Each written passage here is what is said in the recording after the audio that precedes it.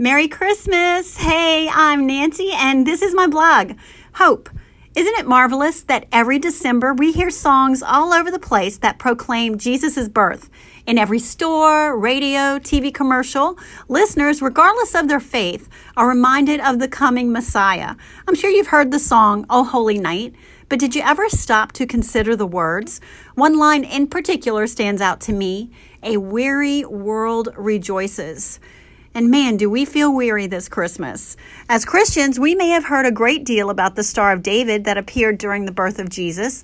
But did you know that a certain astrological phenomenon involving stars will occur in late December of this year, 2020? The planets Saturn and Jupiter will align on December 21st and will form what might look like a Christmas star shape in their alignment.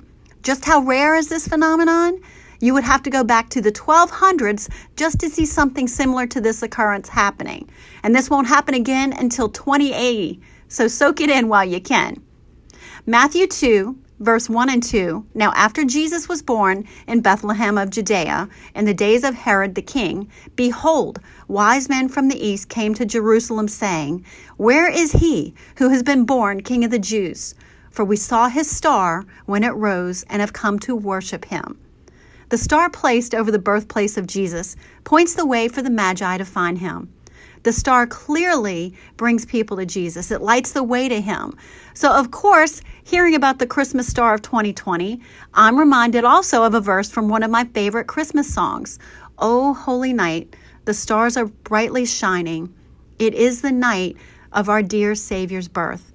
The news of this so-called Christmas star has sparked hope and excitement for believers around the globe. Does this phenomenon mean more this year than ever? I am believing yes. We're weary this year more than ever, so why not get excited about an event that won't happen again in most of our lifetime? So during your preparations for the holiday season, take a break and get some night sky viewing in.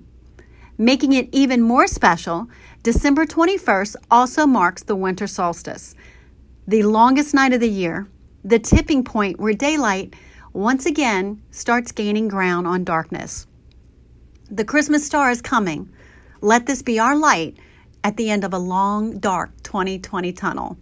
Here's a prayer for joy this Christmas. Dear God, Lord, I thank you for this coming season. I thank you for the simple beauty of Christmas decorations, for family recipes and time spent with friends, whether virtually or in person. I thank you for the ways you've blessed us and kept us this past year.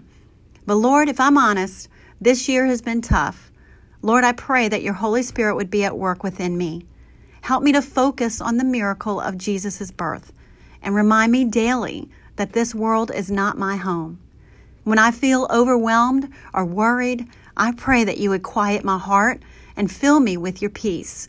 God, the reason for our Christmas celebrations is nothing short of miraculous. Thank you for sending your Son to give us hope and a future. You are in control, God, and your plans are perfect.